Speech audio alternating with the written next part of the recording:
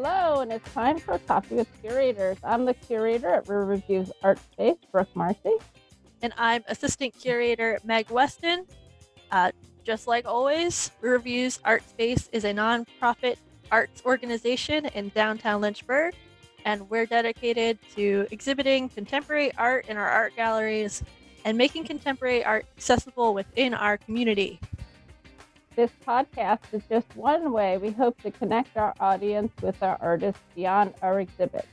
Our guest is currently exhibiting in our Tarta Carey Gallery. She is a fellow professor at University of Lynchburg and a local artist, Kelsey Tinklenberg.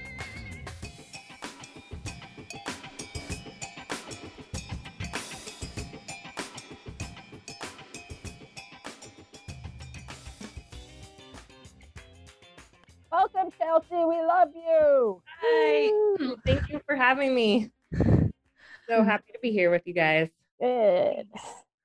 So our percolator is just two questions. Since you were here for install, we got to know everyone pretty solidly during that weekend of installing your work. So what has been your biggest craving during this pregnancy that you're literally almost done with? So yes, I am now only 5 weeks away, and then baby Tinklenberg will be here. I love this question. Yeah, because both Meg and Brooke helped so much with the install, as well as my husband and sister, because I was 8 months pregnant installing a large solo show. It happens. You know. And so I love it. Man, biggest craving. I've been it's been a lot of berries, honestly. Oh. Blackberries, blueberries, raspberries. But I think also just like salty food. Yeah. Solid. Okay. And then any chance, I get to like throw in the excuse of, well, I'm pregnant and I want this is what I want right now. So you haven't gone the... Yeah, spicy food. I've been wanting a lot of spicy food, dairy, cheese, but a little bit of everything. Yeah, everything. No yeah. And when this little guy is in the world, this baby Tinklenberg, what is going to be the first caffeinated beverage you're going to inhale? Oh man, the coffee will be number one. I definitely miss the coffee. My sister, when she had her baby last year, in the thick of the pandemic, she was just like constantly counting the days where she could get a venti at Starbucks. Yeah. Just a vat of coffee. Yeah, please. I am definitely a coffee drinker, and so the percolator was like, man, gotta be here with my decaf. But I definitely it helps me survive as an artist. As an artist, it's very essential to have a caffeine addiction, I think. It really is. And my caffeine addiction didn't really start till graduate school. Did yours start before graduate school, or did it become, was it like intensified during graduate school? Graduate school was my downfall. It definitely heightened. It definitely heightened in graduate school, yes. As someone who started in undergrad, now I worry if I take on a graduate program that I may just reach the point of no return and just become coffee. No regrets, though. It's a worthwhile experience. It is. And I tell you, just read an article while I was eating my lunch on the importance of coffee and caffeine and how it's good for you as long as you don't drink too much. So. Yes. Right. Everything in moderation, right? Yeah, everything. You haven't started. Does anybody else drink? This is also my weird obsession, which is kombucha. I've never had kombucha, but I'm willing to try it. I just forget. It's the kind of thing that you drink because it's really good for you, and you say, "Why did I drink that?" And then you drink another one, and you're like, "Ugh." And then, and by the third one, you're like, "Ooh, I kind of like this." I can appreciate that. Yeah. I've had some kombucha. Yeah, it's an experience. You just It is. And when I started drinking it, it was before they realized that the alcohol content was too high. Oh, right. Yeah, that's another beverage I haven't had since I've been pregnant, but If you're wise not to. yes. Yeah. Partake. Yeah. But I like it too, but yeah, I think more for the experience and not necessarily because it's like I know you're not like, oh, this is yeah. tasty. Like yeah, it's a little bit of a punch in the face a little bit. I like that experience. I love how you put it. I love how you put it because I can never figure out why I drink it. For the experience. And I think you just answered that Yeah. question. It's the experience of drinking kombucha. Yeah. Yeah. Well said. All right, time to get this podcast started then, now that we've had our fun. So, Chelsea, the exhibit in our gallery has a lot of moving parts, literally. Yeah. Can you talk about the development of the work on display right now? That's a Yes, big question. I know it's like a pretty broad question. Yeah, I think I mean initially, yeah. So the work started, I think, in graduate school. My work became a lot more immediate and accessible, I think, in terms of even my use of found objects.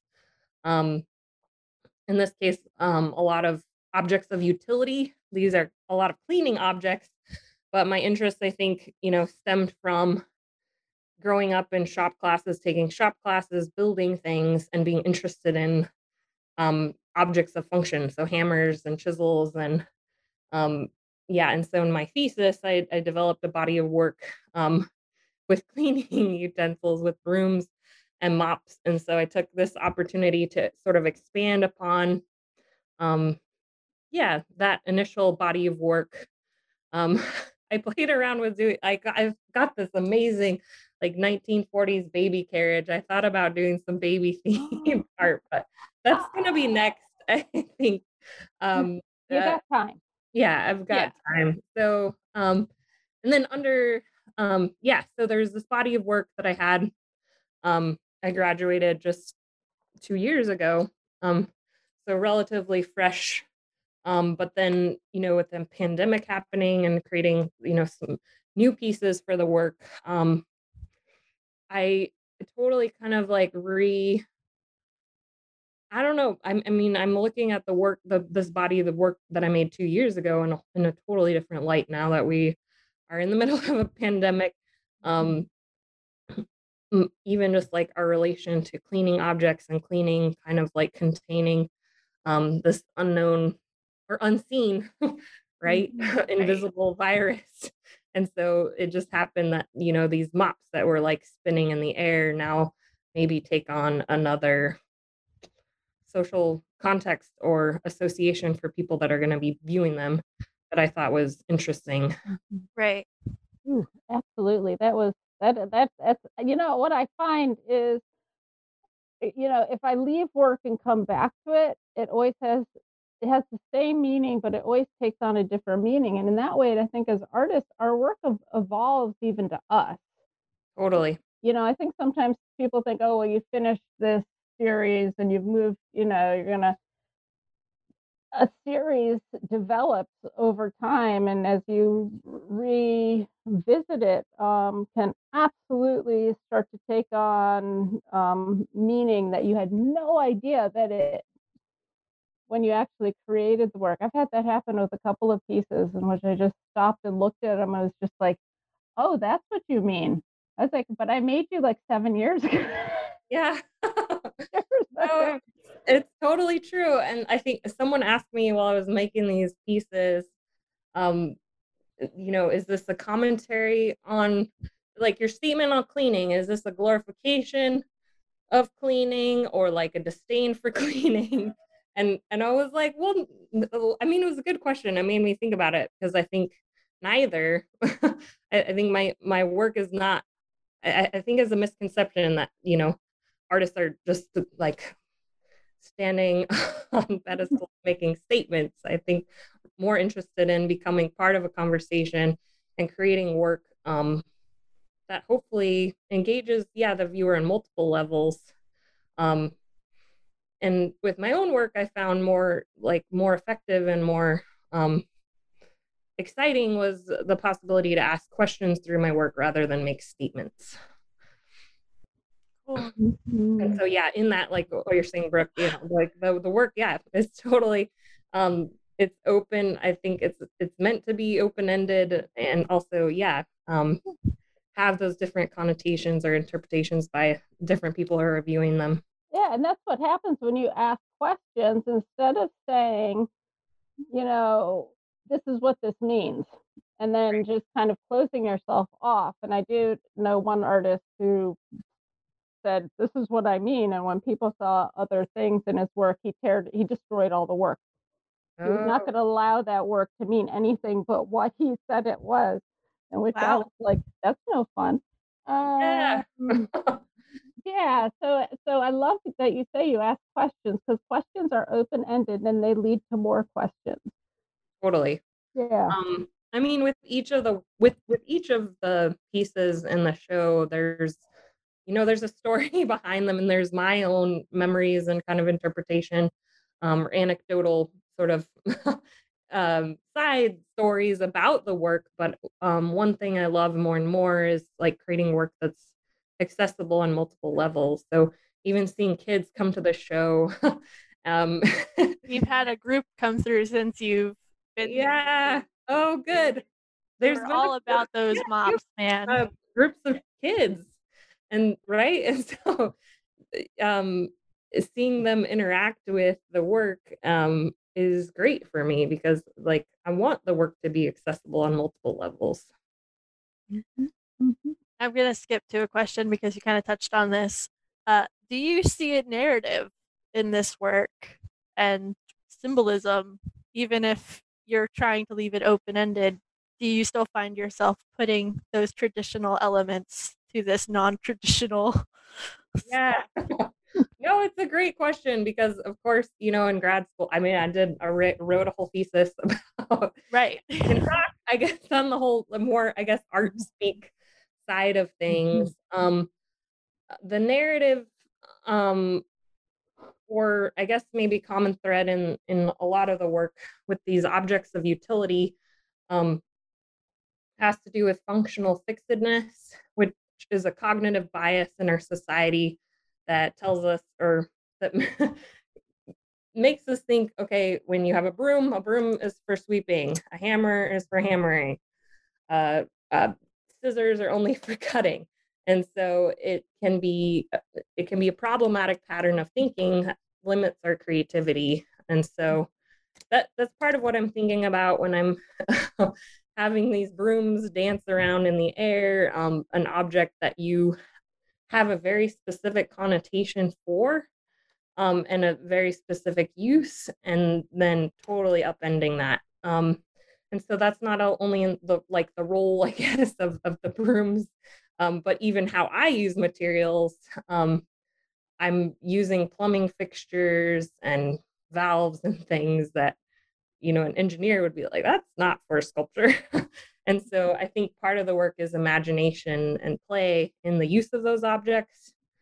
And then, I mean, I kind of can think, more broadly about, our own like patterns of thinking and roles that we put ourselves in society. That would be, I guess, some of the, the narrative, even, the domestic side of, traditional women role using these cleaning objects. Oh, I'm so glad you said that, because that was in my head, and I was like, yeah, I was like, do we want to go there? Because that might be taking it in a really different direction. But it was like, interesting, because you have inspired me. I was out with a friend and her daughter the other day, and her daughter had an umbrella, and I watched that umbrella become like 5 different things in the matter of a half an hour. It became a flying machine. I love it. And I was like, this is exactly what Chelsea is doing. Yes. It's thinking like, as kids allow themselves to see, an umbrella. We're like, yeah, we're gonna get it out when it rains. But to her, this umbrella was a wheel. It was all these many different things that I was embarrassed to say I don't see anymore. I'm sorry, I don't see. I don't Yeah, know. You remember did other people jump off the steps? You had your umbrella and you thought you'd fly. Yeah. totally. Yeah. And Mary and then Poppins. yeah, and I'd just been with your work and I was like, oh my gosh, this is what Chelsea's doing. She's allowing us to see things like, you know, as we did with kids when we didn't put limits on objects and assign them functions and Yeah. Yeah. No, I'm glad you mentioned that with the umbrella. That's because, yeah, that's totally what it is. I'm trying to like free up our imagination. yes. And I'm sorry, and I'm sad to say I don't know that I would have seen it if I hadn't just been in the gallery around your work and then walked out with her. I hope that I would have seen the 5 different functions the umbrella began to play. But if you hadn't have woken that up inside me, I don't know that I would have seen that. So thank you, Oh, Chelsea. oh, thanks. I'm glad you shared that. Thank you. I mean, I surprised myself too. I will say, like, I never looked at cabbages in the grocery store the same anymore. And a couple summers ago, I was doing a a residency at a sculpture park in Minnesota called Franconia. And part of we were like intern residents, and so part of that we would go and have it was like a work share trade at a farm. And so actually seeing cabbages in the ground and working with them, we were throwing them in the air to to the next person like on the cart. It was crazy because it was like my work was coming to life. Like really there are places in the world where cabbages are being thrown around in the air. I had a similar experience because like, oh yeah, it's one thing to use these objects, but then yeah, to totally kind of look again and Yeah, and to see the potential in objects. We're too fast to label objects, when actually they have vast potential beyond our labels. Mhm. Absolutely. Cool. Um, okay, let's see. Um, Meg, you want a second question? I could ask that, or we could jump Yeah, to yours. It's up to you. I Um, think that's a good one. well, you find your elements or your hardware in salvage yards. So, yeah. what is that like? Do you know you need this part and go out, or do you just let's see what parts we find? Good question. That's a great question. I think both happen because sometimes I'm like, man, I'm really looking for a certain type of metal and I'm gonna like go on hunt, like a treasure hunt, going to look for it. And then other times, and more often than not, it's just walking through the junkyard and discovering things. I mentioned in my artist statement, but my grandfather growing up, he had a salvage yard, so salvage business. And so even as kids are running around, like, basically their backyard was just full of all kinds of we called treasures, right? And so I kind of relate back to that experience of discovery as a child, like looking and discovering objects. And my grandpa explaining, he just has a vast knowledge of all of these objects. Like, oh, do you know what that's like? Pick up this rusty piece of metal that totally just, discarded. And he like, oh, you know what that's for, or where that came from, or the history of this object. And so I think, yeah, every time I, I walk through a junkyard, I do think back to those times walking around with my grandpa. Um, and yeah, finding objects that are out of place or objects that I'm very interested in just the way they look at or the history of those objects. Cool. Excellent. Color is a part of it sometimes, like these the piece Not for Sweeping on these bright blue, call them blueberries, because in the junkyard they just like stood out like crazy, these bright blue plumbing fixtures in the sea of rusty metal. And so I think color is something I'm thinking of, maybe not always consciously. That color just attracts me. Oh my goodness, absolutely. But you speak about the importance of humor and quirkiness in your work, and I guess it was actually quite a few years ago, and in a class, I had a student make the statement that art couldn't be funny. No. No, and you guys, this broke my heart. I think everybody heard my heart go. I was like, no.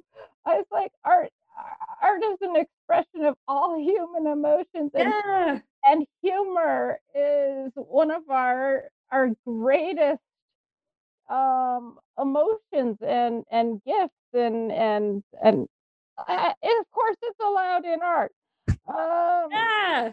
Yes, so like so excited, when I see your work, and it just honestly it just makes you smile. But could you talk a little bit about the importance of the humor? And I love the fact that you use quirkiness, because if you haven't noticed, you're talking to two quirky people who embrace their quirky. I love it. Try to embrace quirky. Yeah, no, I'm glad you mentioned the humor because it's so important. But I think, I mean, for a lot of artists, myself included, it took me a while to like embrace or take humor seriously. Right? Yes. Yeah, and I think because like especially, you're starting out, as an art student, maybe in undergrad or even early grad school, and you're really, you've really high expectations for yourself to create serious work. But Mhm. when I discovered and even found art that I was drawn to, it was the humorous work. Um, art that totally, yeah, like I think what you said, Brooke, is exactly it. Is art that made me smile. Um, and I think for a while I did fight against it. I was trying to, maybe like would use like playful color, but not really like totally embrace like humor. I had some really insightful professors in grad school that were kind of seeing what I was trying to go after, but they could see it was totally not like, I don't know, committing to the quirkiness or humor. I had one professor in a critique. He said, "Why don't like you're making this work? Like, why don't you make work for your friends? Like, make work that you want to see and that your friends want to see." And so I think about that a lot now that making my work, because like it's so easy as artists to be like making work for the gallery or for right. For this, yeah, like presentation that's like, okay, I don't know, like a very, yeah, more serious way, but like I make work now, I'm like excited to show my friends, or I'm excited, yeah, for people to come in and smile and see it. Oh, isn't that amazing? Because I think I went through the same thing. I always have put humor in my work too. Even if I just think it's funny, okay, even if even if it's my sense of humor. But I had the same problem with going into and thinking my would humor be taken seriously? So I Yeah, needed permission. totally. Um, as I look back, and I was the same as you. We had a great mentor, a great head of the painting department, who a friend of mine was really struggling, and she said, "What do you want to do?" And he said, his concepts weren't there. And he said, "I want to build a rocket ship in my studio." And she said, "Well, from God's sake, go build a rocket ship in your studio." And he's like, "But I can't do that." And she said, "Why?" And he went and he built a rocket ship in his studio, and he has not looked back. And That's amazing. yeah, and so when I think of that, it's I think not only was she giving permission to him, but she was giving permission to all of us by saying, "For heaven's sake, just go do what you." I love it. Yeah. So what I you're love it. talking about just absolutely resonates with me. Oh my goodness. Same experience in grad school, that like what was I permitted to do? Yeah, and it's back, I mean, back to, the imagination, right? If we're really, fully kind of using our imagination and creativity, we should like fun should be allowed. Yes, But fun is but sort of allowed. these blocks in our in our work. Oh, absolutely. And kind of needing the confidence to really be true to ourselves. And I think that's one of the things that you get in graduate school. I think I did was the confidence to be me. Totally. And I think that came from the professors. I don't even know that they realized that that's one of the tasks they were fulfilling was saying you can be you. Yeah, totally. Giving you Yeah. permission. And yeah, and for me too was just the exposure. I got to go to the Venice Biennale Ah, um so good. in the middle of our whole cohort got to go to the Venice Biennale, and so even just yeah, that experience of being exposed to a lot more types of art, current art. Um, I got to see the art of Irvin Verm, and those of you haven't seen him, he has just like some really fantastic work that is um he totally embraces humor. And his work is interactive. There's these little tiny like Sharpie drawings that tell you what to do. Um, whether it's like just standing on a cooler or putting your elbow through the side of an RV. He just has these amazing installations that activate viewer participation, but then just totally embrace the absurd. Mhm. So it's and that's actually what your art did with me and the umbrella. I love it. You opened up that world to me, at that moment, and I don't even know if we think about the fact that our art sometimes is opening up the ability in someone else to use their imagination.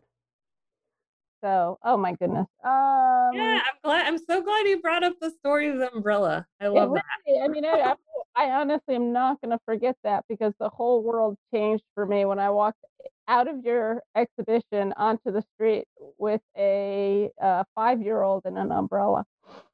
I Uh, I think, I mean, one of my, I guess, stories about like, I guess my umbrella story would be my related to the broom.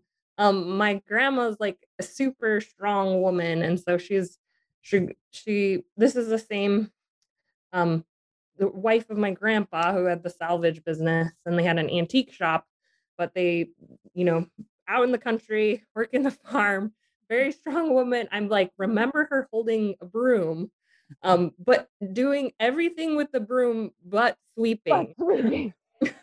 Either like swatting a cobweb or spider, or like she would use it like they had cats and dogs, and so she was always very protective of the cat. So I always remember her sort of like chasing the dogs away with the With the broom. broom. But I don't really remember as much of the sweeping, just like her doing all kinds of other things with that broom. And I I love it. Oh my goodness, that's marvelous. I was reading through and then looking at your artist statements over the years, and I came across the kind of your idea of the presence of precarious nature among objects. Yeah. And I really do see that in the show. I see that, and I love how that I love that in combination with the humor. Yeah, totally. So do you see that as well as being that precarious nature of your objects existing? Yeah, Yeah, okay. yeah. I think and that for a while was like yeah, maybe even before I embraced the humor, I was thinking a lot about balance. Um and so maybe more, I guess, formally or sculpturally, I love like the process of bending objects, kind of pushing their limit. Like how far could I bend a piece of metal or piece of wood before it broke, right? Or like sort of pushing the material limitations of the materials I was working with. But yeah, very much thinking about um, the precarious balance in life. And so yeah, I think it really did. I think like what you said, like bringing in the humor, it it just accentuated and kind of like brought it all around, because without that there's tension in the balance, right? And so the Yeah. humor sort of breaks that tension. Yep, and that's exactly what I was thinking. I was like, that balance brings such tension, but the humor smooths it, makes you, Totally. oh, it's all gonna be okay. Yeah, totally. Yeah, Yeah. I when I was in 6th grade, I earned some dog walking money from one of my teachers. I walked her dog, and I bought a unicycle. And Talk so about precarious nature. yes, and so that actually is something I think about a lot, in my work, is sort of, and if you have you ever seen someone ride a unicycle, it looks very graceful, most likely you're seeing them, like, ride down the street.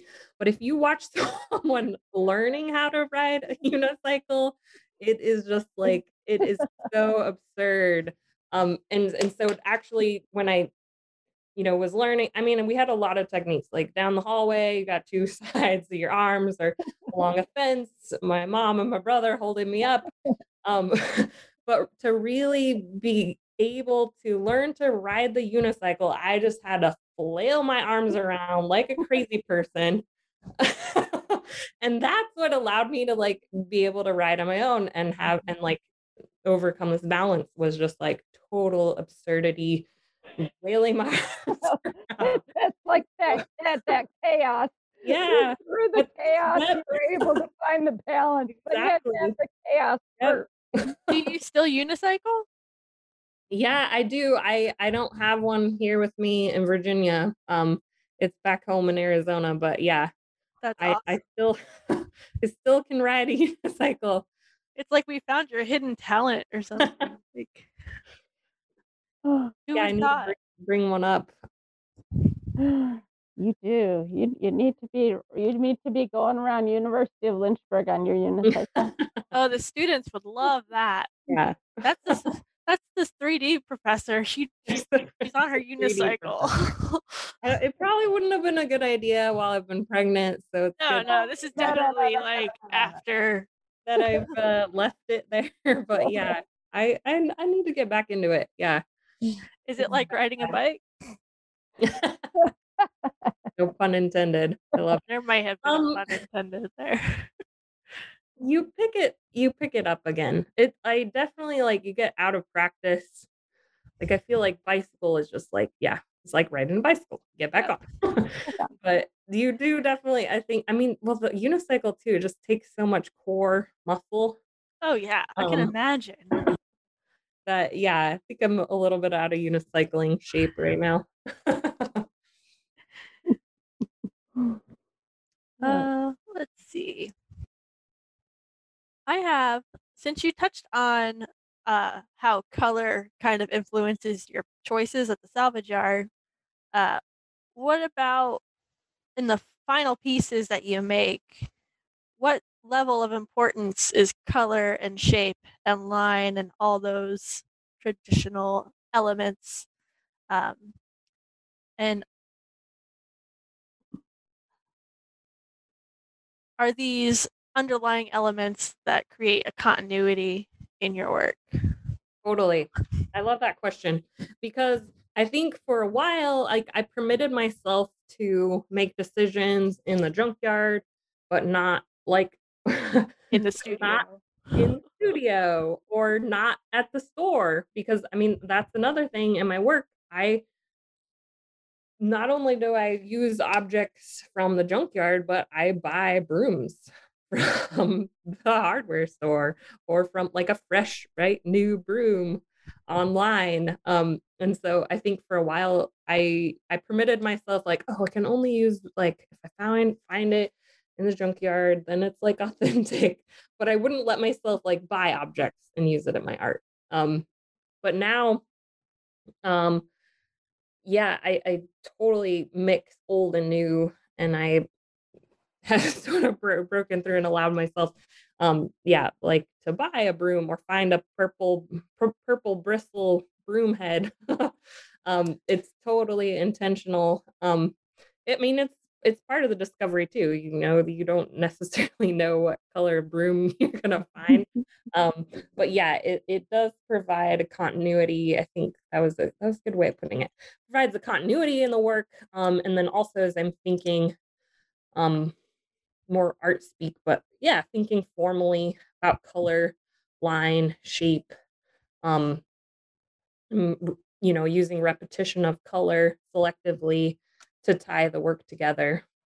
Just yesterday, I had a woman passing through, and she saw the lemons that we've placed on the other side of the room Yeah, yeah. near the words, and she was trying to figure out if the distance between the lemons on the wall and the one inside the piece with the two brooms suspended from the ceiling. Yeah. In the produce scale. She was like, "What is there like? What conversation is she trying to get?" I And I love got it. to be like, "Oh, Chelsea just had extra lemons when she was installing." That's fantastic. Well, I mean, But like she I love wasn't wrong. I was like, "Wow, yeah, no, someone could spend some time trying to decipher that." I love that. Well, I mean, that's what I think is an exciting thing about sculpture in general, or um, I guess art. Yeah, for me, it's it becomes not only a conversation within, like, right, if you were working on a canvas, it's kind of you're limited to the canvas. Um, Sculpture engages with the space in a totally different way. So, and I think especially in at Riverviews, this just allowed my work to really expand across the space, and not only does a piece interact within itself, but it interacts with the piece next to it. And so I love that color, and kind of an immersive environment like that can create, it's like you're walking inside of a painting. And so there are like relationships, and I love that, she was thinking about that, because it's not wrong that, that Oh, there was that association. It's just that, yeah, we also did just have extra lemons. Really good. yeah, Yeah. And we were kind of trying to hide an octopus of Yeah. an of octopus electrical of outlets. electrical outlets. But yeah, no, it still leads the eye from one piece to another. It did definitely. Yeah, I did. I thought they worked really well. Yeah, My, and paintings do that too. I'm obviously biased as a sculptor, no, but I don't want to underappreciate or undermine. Paintings totally do that. And I think both Meg and Brooke, as curators, um, are thinking about that as they install a show of 2D work. How is one work going to interact with the piece next to it or across from the gallery? yeah. Um, I just think it is cool, like, as a viewer walking into the gallery, to make those associations, because I think it's something we do think about when we're curating or putting a show together. Yeah, it is. But I agree with you. The difference in sculpture, and that's it, honestly, Chelsea, it's exactly what we do. It when we're curating, a lot of it has to do with color and shape and how the color and shapes relate to the colors and shapes next to them. And again, as you said, across the room. But I like what you said. I really think that the sculpture is such an immersive. You become part of it. You're not looking. Yeah. You're looking at it, but you're also so much more a part of it. And I think, when you walk into the space, that's why we're so excited. We've had a lot of 2D shows, and we love the 2D shows We're 2D artists. We love to. because we're 2D artists, so we love it, love it, love it. But due to the pandemic, we just hadn't been able to put up much 3D work, and to have your work in the space was just an absolute breath of fresh air, because the space becomes the work becomes the space. It's all one, and you as the viewer become part of it all. And it was so nice to have that experience again after it'd been a long time, Meg, since we'd had. Yeah. 3D work in there. So it is a very different experience going the sculpture brings.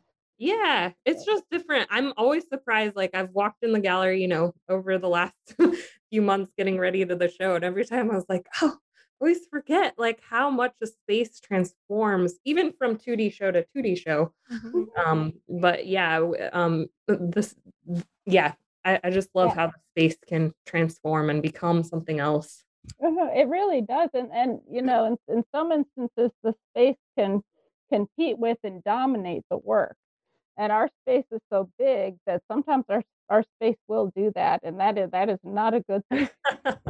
It's a But challenge as curators. yeah, the challenge is curious, but of course, there's no way that our space is going to dominate your work. No, it is. I think they have a beautiful symbiotic relationship. And yes, I talk about our spaces, though it's an entity because, in a way, it is because it does always change. We do personify a lot as We do, curators. we do. It. I like pet the walls and the pillars, and I'm like, I yeah, love it.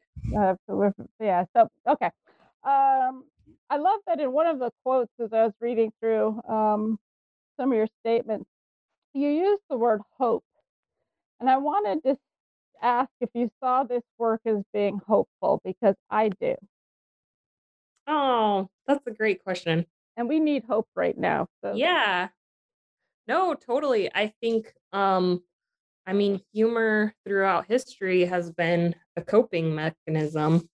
In a lot of ways, we were talking about the precariousness of some of my early or other work or even this work. But the humor as being the antithesis of that precariousness or the counterpart that kind of um yeah when you're yeah, balancing riding that unicycle that allows you to come up from the fall. um yeah, and so I'm glad that you reminded me about the hope because I think yeah for sure, especially in this crazy pandemic, um it's there's a lot of work that is being created in response to that and rightfully sort of mirroring a lot of the negative, which is important. um, but I think my work maybe offers the alternative. um, and hope is, I think, a good word to summarize that. This sort of light at the end of all of this crazy time that we've been in.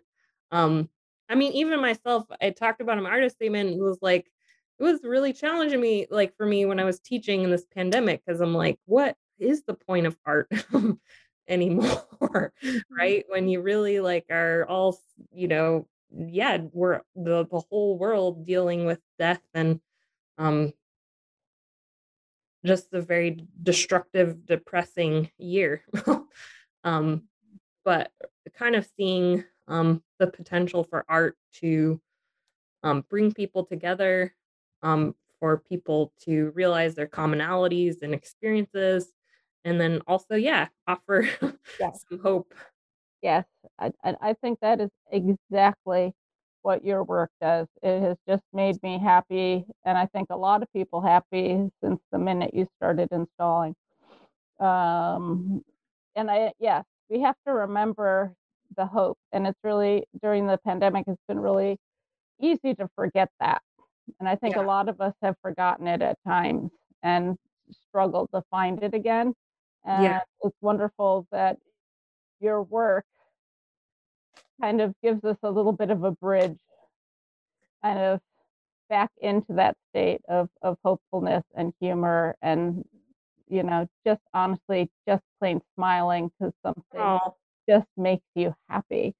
thank you. Um, Yeah, I guess, yeah, another thing I was thinking about with tension, when we are tense, we hold our breath. Mm. And so laughter not only is a human experience, it is a what is the word? yeah, It's a physiological mechanism that forces the person to breathe. And so I guess not trying to, overly emphasize my work, but I hope that No. in a way allows to break that tension, give people a breath. Well, that's what that's what I say oh my gosh, you're so spot on, because every time I think I walk into your show, I'm like, it's a breath of fresh air. I can breathe in here. It's all about breath. And I didn't Yeah. even make that association with the humor but of course, Yeah. There was I want to do another series of work that's called Globus Hystericus, because Globus Hystericus, and it's something even I experience anxiety a lot. I have dealt with in my life, and so Globus Hystericus is a feeling of having a lump in your throat. Um, right, that feeling like, oh, you can't breathe, or like, I don't know, that stage fright feeling. But laughter, yeah, physically allows you to break that tension. Yeah. I also think it's just hysterical, the name Globus Hystericus. I was It almost has laughter in the name. I was waiting for you to be like, break it down, like it's Latin for like, and it's gonna go deeper into the pandemic, and you're like, nah, it's a lump in your throat. That's what it means. It's a lump in your throat. And so, yeah, I think, laughter is a really important human mechanism. It is, and I think we forget about how important it is, which is we should never forget. So we had a great conversation one day about the fact that neither of us really make artwork to sell. Yes. Oh, yeah, we did. You're telling me about a conversation you just had with somebody about this kind of, this fact that it's always sort of a big question mark to a lot of people who are like, well, why don't you just make landscapes? And I'm like, Yeah. well, I don't.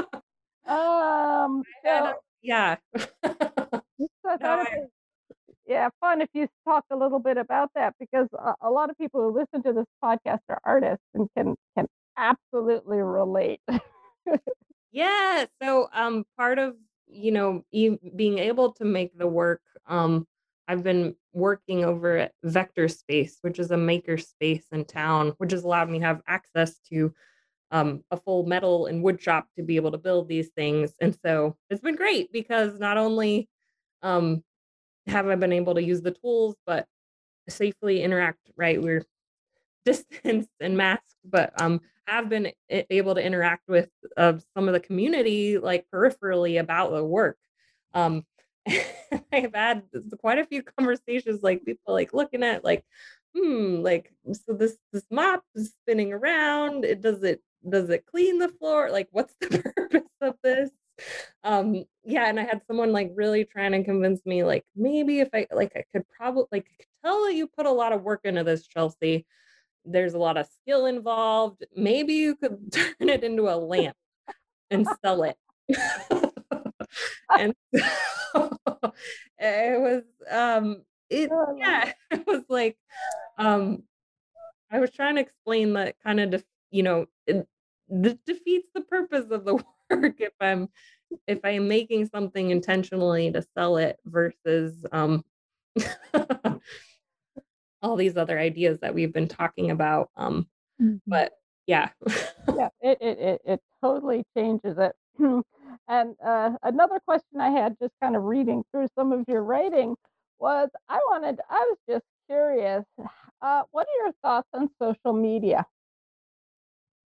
How do you feel about social media? Now, I personally have mixed feelings. Social media is crazy. Yeah. I had a joke with a friend who was really good at like Instagram, and I became later Chelsea because I am the queen of later grams, is what I call them.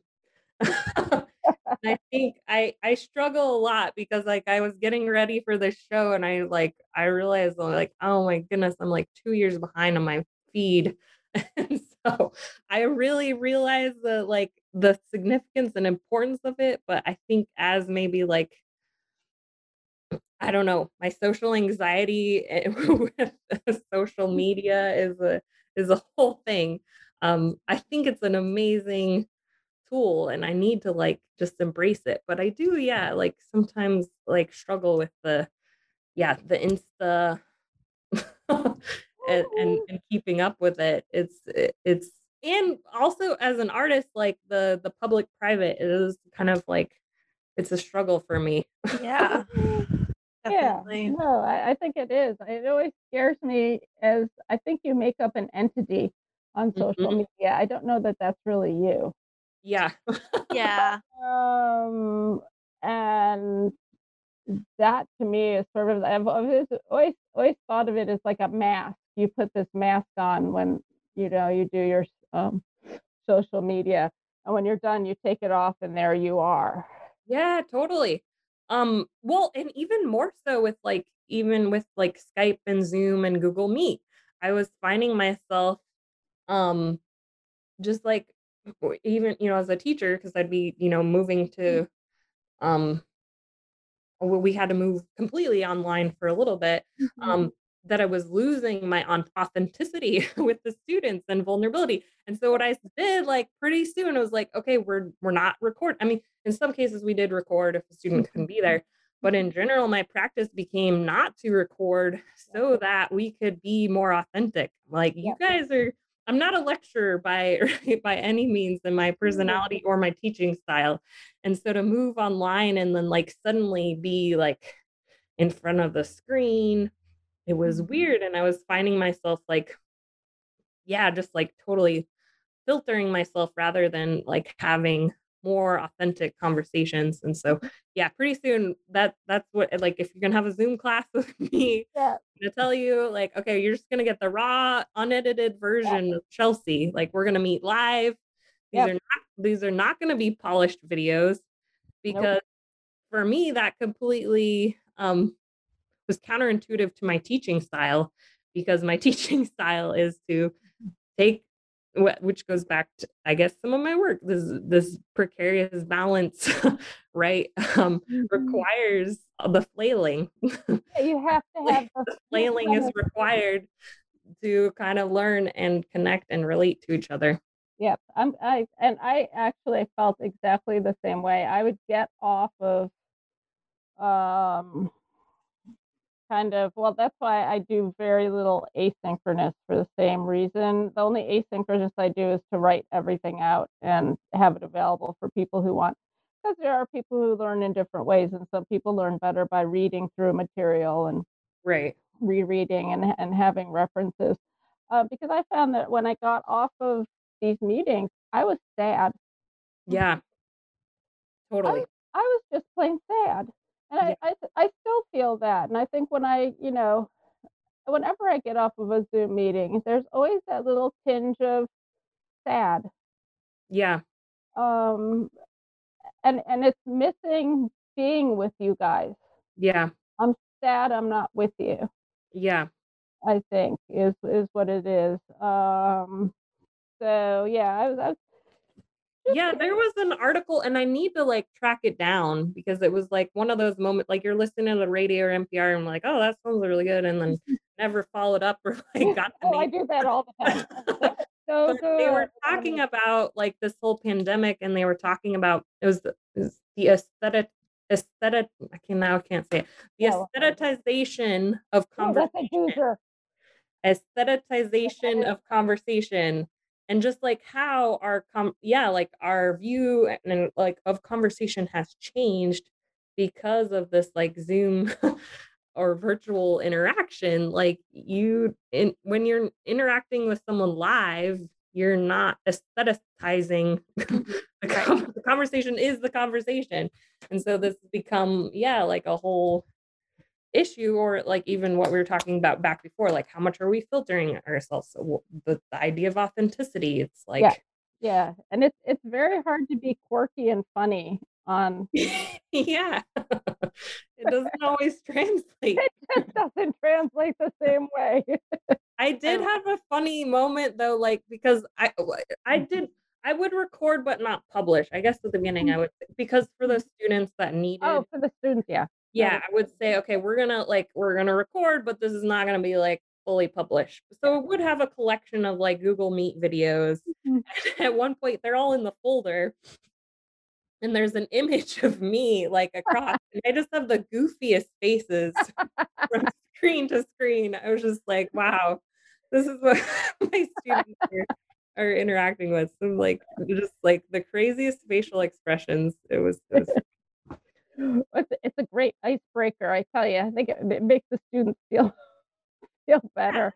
yeah. It's not intimidating. A goofy face is not intimidating, and a goofy face is accessible. So that's what I like to say, because even Meg sometimes says, "Brooke, watch your face." That's Well, great. I'm gonna use the that. thing is, because I think that when I talk, I my mouth does just go all over the place. Like in Catcher in the Rye, he describes the girl he likes as being muggled mouth because when she gets excited, her mouth does like really weird emotional things. And I've always related to that part. But if your students are experiencing this on Zoom with you, I imagine, especially because I've been in a studio with Brooke, that you are still making these faces in person. It's just not recorded on the internet where your brain is like, "Oh." So don't don't internalize the Zoom for that because if you're talking like that, you probably always talk like that. I don't know if that's comforting or gonna like wake you up at 3 o'clock in the morning thinking that you make facial expressions all I think goofy facial expressions are fun. yeah. I mean, I can't help it. So I just this is the face I got. This is the face you're gonna get when I Yeah. talk. And you don't really see those on selfies. No, Yeah. well, social media is curated. You only get the best selfies. Like I only publish the best pictures of my cats. So like, you know, There's not that picture of Chaz with drool hanging off his fang. no. I don't put those. I do save those, but I don't put those out there. Filter the pictures of your cat. Or I Those don't, are the best. put the cat licking pictures up. Like, no. You just everything is polished on social media. So I love it. Excellent. well, so you've kind of touched on the one of the last questions I have for you already, and it's just what we've kind of been asking everyone since we started this podcast in the pandemic is how has it affected your work? Oh, yeah. That's a good question. we I don't think I'm caught off guard with the facial expression thing. I distracted you pretty well with that. I know, but because I think we all Gotta bring it back to business.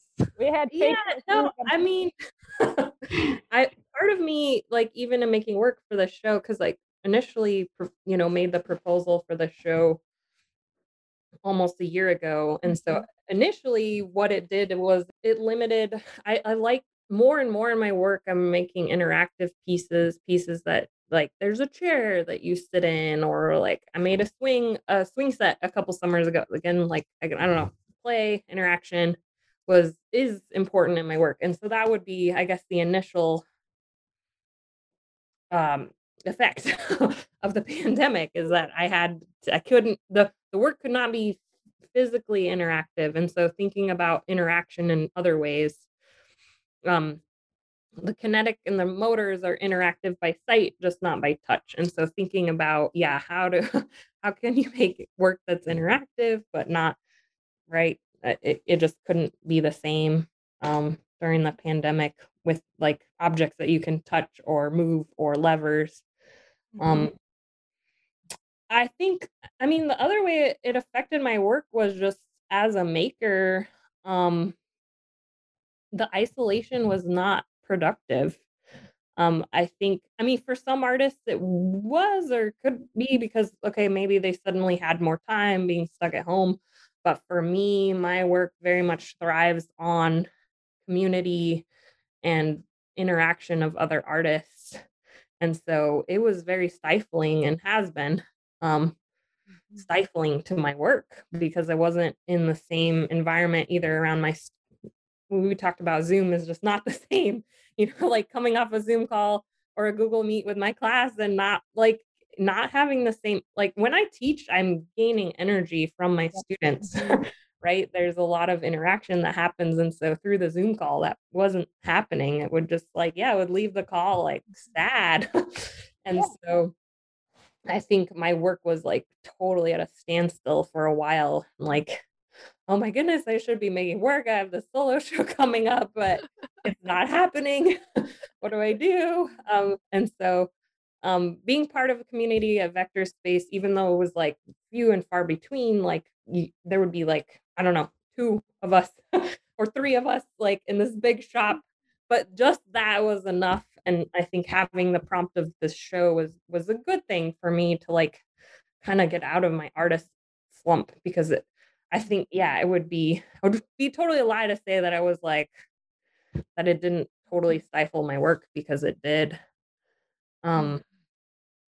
Yeah, I mean, we do ask this question to all of our artists, and the answer is interesting, because there are some artists who absolutely thrive, and for some, especially I think artists that don't work within a community, their lives didn't change that much. They still went to their studios, they still did their work, they still, their lives weren't really altered all that significantly. But I think for the majority, and I say myself too, Meg, I don't know, you'll have to say your side of things. I just have been not very productive. It's been non-existent. I've been sad, I've been anxious. And then you get in a cycle of feeling guilty for not making work. Yes. Thank you. Yep. The guilt.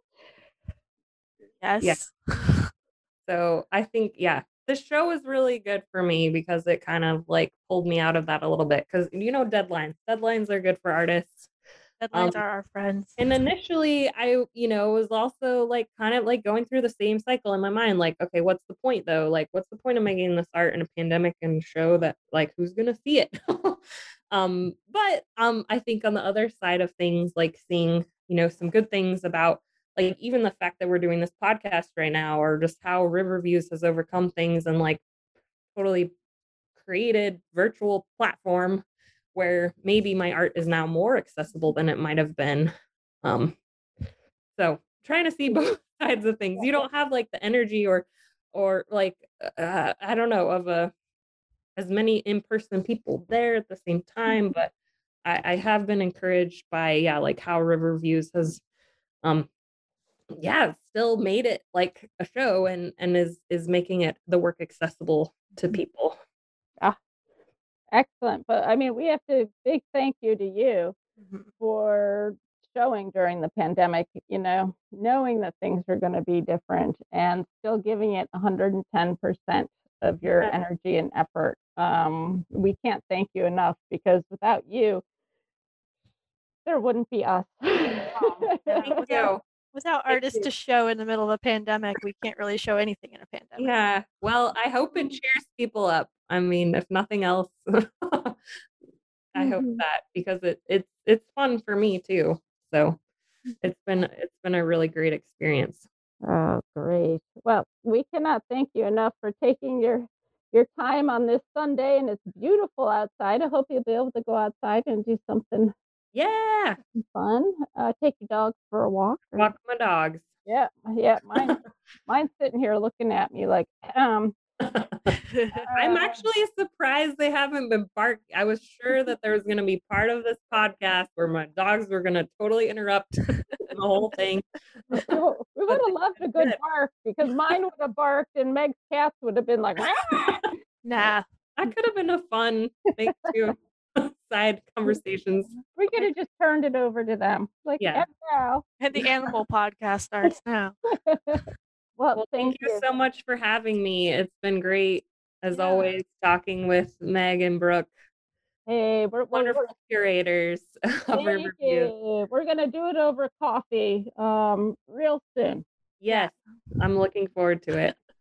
Good, excellent. Well, try to enjoy this sunny day and keep making work because we love your work. Oh, And thank we're you. your biggest fans, and we hope that you always, let us know when you're having an exhibition. And if you need help installing, guess who's there? I know who to call. We've We're got there. excellent cabbage installers. We're there for you. So, Yes, thank you guys so much. Thank you, Chelsea. thank you, Chelsea.